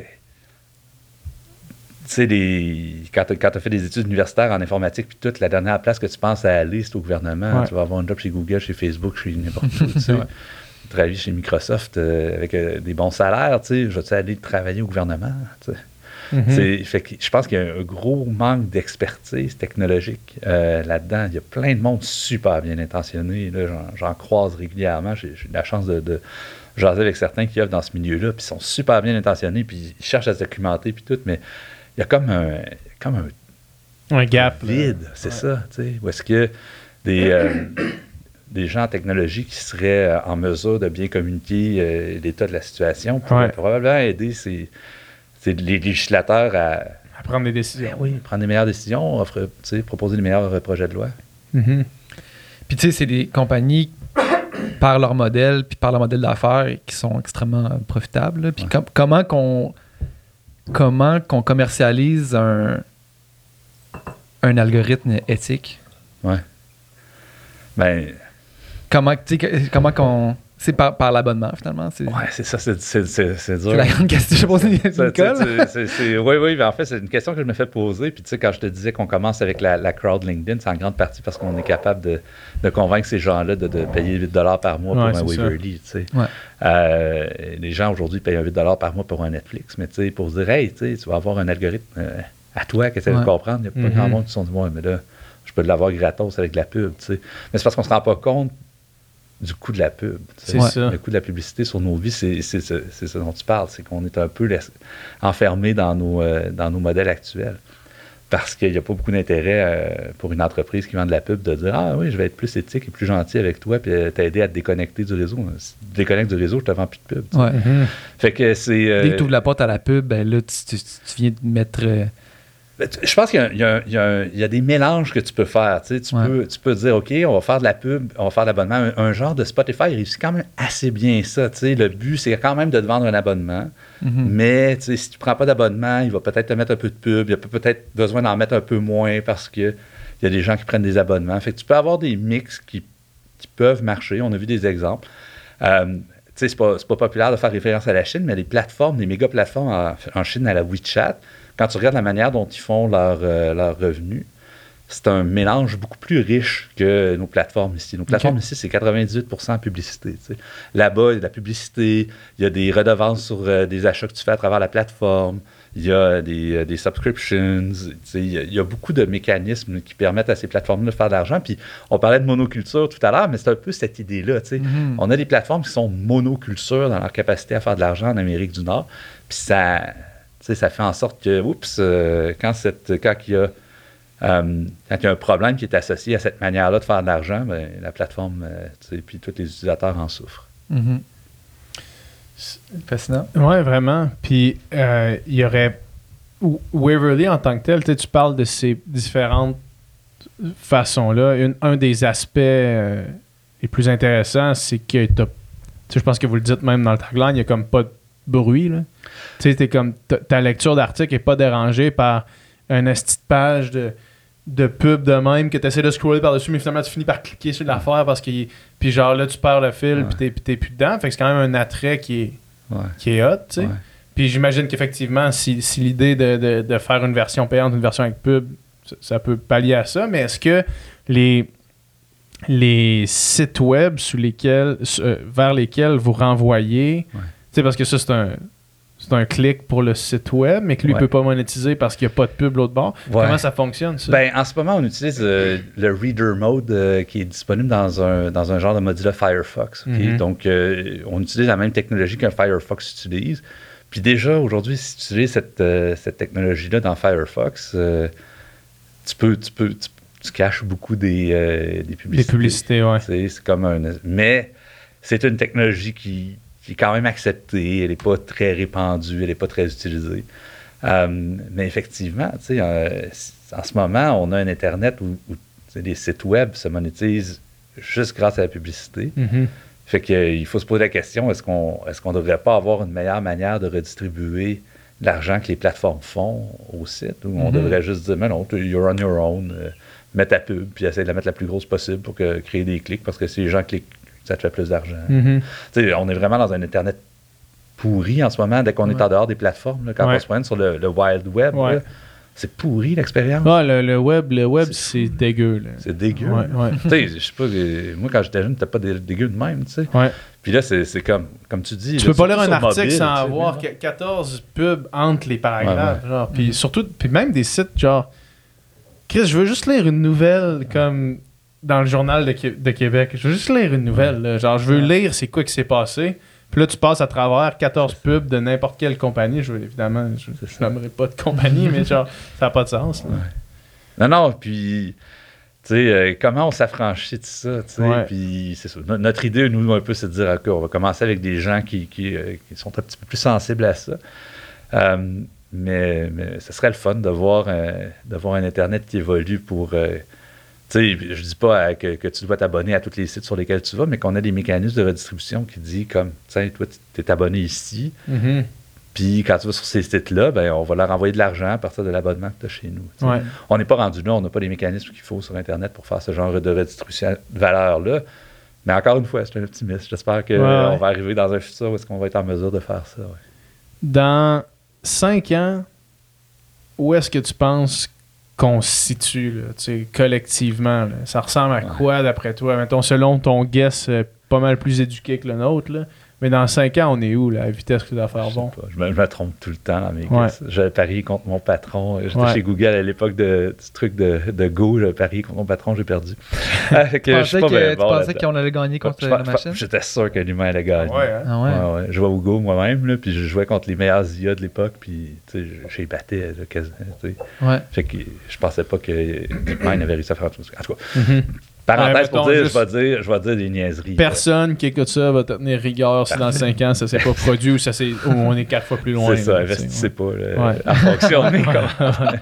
Mais où est-ce qu'on est? Écoute, moi je pense, ce que je vois dans ma boule de cristal, là, c'est que cette idée-là que les ordis peuvent comprendre la subtilité de la langue naturelle, là, ça va faire des bons géants, mais pas juste aux applications créatives. Ça va faire des bons géants à toutes les applications qu'on utilise parce que soudainement, on va trouver des manières intelligentes, là, des manières faciles de de convertir en texte les configurations ou la manière dont les applications essaient de fonctionner pour nous. Fait qu'on va avoir des Excel avec lesquels on interagit en texte. On va avoir des réseaux sociaux comme un Waverly avec lesquels on interagit, mais où est-ce que le texte est beaucoup plus présent. On va avoir des Photoshop avec ça. On va avoir beaucoup d'applications où le texte va être de plus en plus présent. Puis, on va se servir de ça pour dialoguer avec une machine pour arriver au résultat qu'on veut. Moi, je pense que ça va être la plus grosse différence dans 5 ans. On va avoir redéveloppé notre environnement pour ça. Un genre d'assistant vocal qui peut tout faire. Là, ben tu sais, c'est ça. Ça va-tu être avec le clavier, avec la voix? C'est sûr que la voix, ça s'en vient. Là. Mais tu sais, des assistants vocaux, peut-être justement un Alexa qu'on n'est pas écœuré, qui ne peut pas juste nous compter des jokes et nous dire la météo. Je sais pas, ça se peut. Mais ça va être beaucoup autour de ça. Je pense de la compréhension de la langue naturelle, à mon avis, c'est là qu'on va voir beaucoup de progrès, mais ça va se décliner de plein de façons différentes. Là, la question, c'est est-ce que GPT-4, la prochaine version, va être tellement incroyable que ça va être une autre évolution? De mon côté, je pense pas, mais comme je dis, tu t'es trompé par rapport à Go, fait que là, on peut plus te faire confiance. mais Sam Altman, le patron d'OpenAI, dit la même chose, dit que il y a tellement eu de hype par rapport à GPT-4 que les gens vont être déçus. Fait que je serais pas mais sont-tu en train de le développer? Oui, ça s'en vient pour la fin de l'année. Ouais. Pour la fin de l'année? Oui. Puis, on sait-tu un peu ça va être quoi les features sur lesquels ils veulent ajouter? Ou? Non, il y a beaucoup de spéculation, mais il n'y a pas grand-chose qu'on sait pour vrai. Là. Je pense que la seule chose qui a été dit, c'est que ils voulaient intégrer des choses comme DALL-E à l'intérieur donc, que tu puisses demander des images, tu vas peut-être pouvoir lui dire « fais-moi un graphique de X », tu sais. Mais c'est ça, au-delà de ça, il y en a qui spéculent sur la taille du modèle, combien de... Mais d'après toi, dans 5 ans, ça demeure quand même encore des applications sur les mobiles ou sur l'informatique. Il n'y a pas encore d'application extra-ordinateur, mettons. Je pense pas. Il n'y a pas d'application encore sociétaire dans 5 ans. Ben, sociétaire, je pense que ça va affecter la société, mais je ne sais pas trop comment. Là. Okay, mais ça va affecter le microcosme c'est ça. On n'aura pas de robot dans notre salon. Non, on n'aura pas de... Je pense qu'on n'aura même pas de self-driving, de voiture autonome. Je pense qu'on n'en aura pas. Je pense qu'on va être, on va être encore au niveau de découvrir cette technologie-là. En général, c'est ça. En général, les gens extrapolent beaucoup quand il y a des changements. Ils imaginent des gros changements, mais c'est long. Ouais, comme on pensait que l'an 2000, ça allait être des voitures volantes puis compagnie. Ça, c'est-tu le plus mauvais pronostic de l'histoire? Mais c'est sûr que ça va prendre encore du temps. Mais on dirait, par exemple, que ça prendra le temps que ça prendra, mais qu'il y a peu de fin à ça. Dans le sens que il y a des technologies qui existent aujourd'hui qu'on n'aurait jamais pu imaginer, vous le s'entendre. Jamais impossible. T'sais. Puis suivant cette trajectoire-là, j'ai l'impression que ça va continuer d'être des grands changements là, dans les prochaines décennies. Là. Ouais. Ça va être des grands changements, puis je pense un peu comme tu dis, on a de la misère à les voir aujourd'hui. On a de la misère à les imaginer. Tu sais, comme je t'aurais décrit l'Internet en 1950, tu aurais fait, c'est quoi cette affaire-là? Tu sais, de quoi tu me parles? Puis tu vas acheter des trucs avec un clic de souris. Tu n'aurais même pas compris c'est quoi l'impact que ça a, les réseaux sociaux. J'essaie d'expliquer à quelqu'un qui connaît juste la télévision ce que ça va être, un réseau social, puis comme on va consommer des contenus qui sont faits par... n'importe qui, n'importe où. Nous, ici, c'est dur de s'imaginer ça à l'époque, puis surtout d'imaginer l'impact que ça a. Ça change le paysage médiatique complètement. Je pense que c'est le même genre de choses qu'on va voir. Je ne serais pas surpris que Google ne ressemble plus du tout à Google ou que ce soit quelque chose de complètement différent, qu'on soit tellement habitué à ces interfaces texte-là que c'est à ça qu'on pose nos questions. Puis on ne s'attend plus à avoir 8 liens, puis à cliquer sur un lien, puis à se ramasser sur une page. On est beaucoup plus dans une espèce de dialogue pour répondre à nos questions. Ça va chambouler complètement l'économie de l'Internet. On en parlait tout à l'heure. Si on n'a même pas besoin d'aller sur la page pour avoir le résultat, tu n'as même plus la chance de me montrer ta pub. Imagine, tu mixes ça avec le Neuralink d'Elon Musk, là, puis là, tu poses une question dans ta tête en réfléchissant à voix haute, puis là, tu te dis, je me demande, c'est quoi les trois meilleurs vendeurs en termes de sortes de pommes, puis là, tu le sais automatiquement. Genre. dans ta tête, il y a quelqu'un qui te dit, mec là, c'est genre, les noms de pommes, whatever, je les connais pas, mais c'est genre, ces pommes-là, puis là, tu le sais, t'as l'information, tu l'as, genre. Ça va faire des podcasts super intéressants, on va se regarder pendant 3 heures sans rien dire. Ouais. Mais tu sais, chaque fois que t'as une question, genre, une question, c'est quoi le plus long poisson au monde? Puis là, genre, c'est telle affaire, puis là, tu le sais, genre. En fait, ChatGPT va pouvoir te... Tu dis, hey, j'aimerais ça écouter un podcast de 3 gars qui jasent de bière, de sortes de bière, il va te faire un podcast, puis tu vas l'écouter. Ouais, mais comme on disait tout à l'heure, je pense que la connexion avec la personne va rester importante. Ouais. Fait que moi, si tu me fais un podcast de 3 personnes qui parlent, puis je sais que c'est des avatars de ChatGPT. Mais après ça, l'affaire, c'est mettons que tu le sais pas. Ouais. C'est là que ça devient fou. Ouais. Mettons que tu l'apprends pas, tu fais juste ouvrir ton affaire, puis là, en plus, t'as même pas besoin de voir de vidéo. Là. Tu fais juste écouter en audio un podcast, puis si t'es pas capable de distinguer que c'est 3 personnes qui existent pas, c'est fou, là. Tu sais, là, je suis en train de composer... Je suis musicien, puis je suis en train de composer la musique d'un film, tu sais. Ah ouais? Mais... Je pourrais écouter un film, faire hey, la musique est donc bien incroyable, puis elle sert donc bien la scène, puis elle me fait vivre toutes sortes d'émotions, puis je pourrais savoir juste après que c'est un robot qui l'a fait, puis je ferais genre hostie, mais genre, tu sais, dans le sens que si ça fonctionne, là, tu sais. Ouais. En ce moment, il y a des playlists sur Spotify, c'est surtout des playlists de piano, tu sais, de musique instrumentale, un peu néoclassique, mettons, tu sais, puis beaucoup de gens qui écoutent ça en étudiant ou en travaillant, ou qui se mettent ça comme ambiance, tu sais, puis quand tu fais la recherche, il y a des noms d'artistes qui sont là. Puis quand tu fais la recherche, tu trouves rien, tu trouves pas personne derrière. Là, fait que soit c'est des ghostwriters, compositeurs, que Spotify a payé pour leur faire des pièces pour mettre sur la playlist, ou c'est généré par l'AI. Puis eux autres, c'est que c'est des pièces qui ont des millions de streams parce que les gens écoutent ça en boucle. Mm-hmm. Puis que les autres, ils n'ont pas besoin de payer de redevances à des vrais humains. Ouais. C'est fou quand même, mais tu sais, ça reste, comme tu disais, un peu, entre guillemets, de la musique d'ascenseur. Dans le sens, c'est de la musique qu'on se met pour créer une ambiance versus un chanteur qui va avoir une émotion puis qui va relate aussi aux paroles puis tout ça. Mais dans un sens, ça aussi, ça éventuellement peut exister aussi, tu sais. Je vais continuer sur mes prédictions sociales, parce que c'est à ça que ça m'amène ta question, ta réflexion. Moi, je pense qu'on va voir de plus en plus de mécanismes de redistribution de la richesse qui ne sont pas nécessairement juste basés sur le capitalisme. Okay? Je suis wild un peu. Okay. Je fais l'hypothèse que mes investisseurs ne se rendront pas jusque-là dans le podcast. Mais non, parce que effectivement, une des raisons pour laquelle tu es frustré, c'est pas parce que c'est un IA qui a créé le truc, c'est parce que tu sens que ma job est en train de... Je fais ça, j'aime ça faire de la musique, puis ça donne que je peux être payé pour le faire, puis je suis en train de perdre ça, mon réalisateur, il n'aura même plus besoin de moi. Quand tu dis ça va être un robot qui va le faire, mais ça va quand même être le réalisateur, le gars. Comme on le sait, YouTube, ça a permis à... il va dire, j'aimerais ça une musique dans tel style, avec beaucoup de cornemuse, mais pas de violon, puis il va te faire de quoi. Mais il y a encore un humain derrière, il y a l'intention du réalisateur, il y a quelqu'un, sauf qu'il n'y a pas besoin d'avoir un staff de 12 personnes en arrière, puis il est capable d'arriver à un résultat similaire.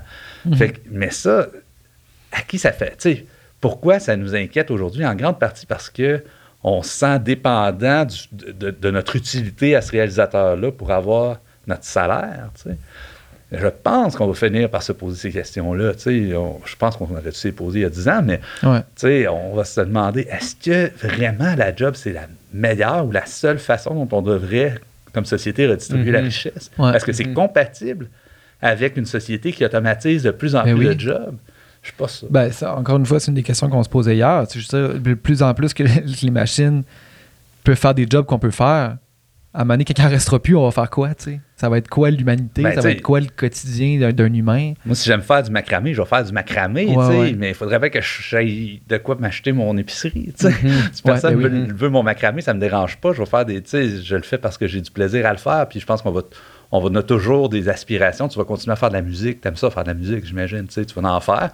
Sauf que tu vas le faire, puis tu vas l'écouter avec tes chums, ou tu vas le mettre sur Internet, puis tu vas avoir du monde qui va l'écouter parce qu'ils trouvent ça le fun de t'écouter toi. Mais ton but, ça va pas nécessairement être de la vendre, puis de devenir riche grâce à ça.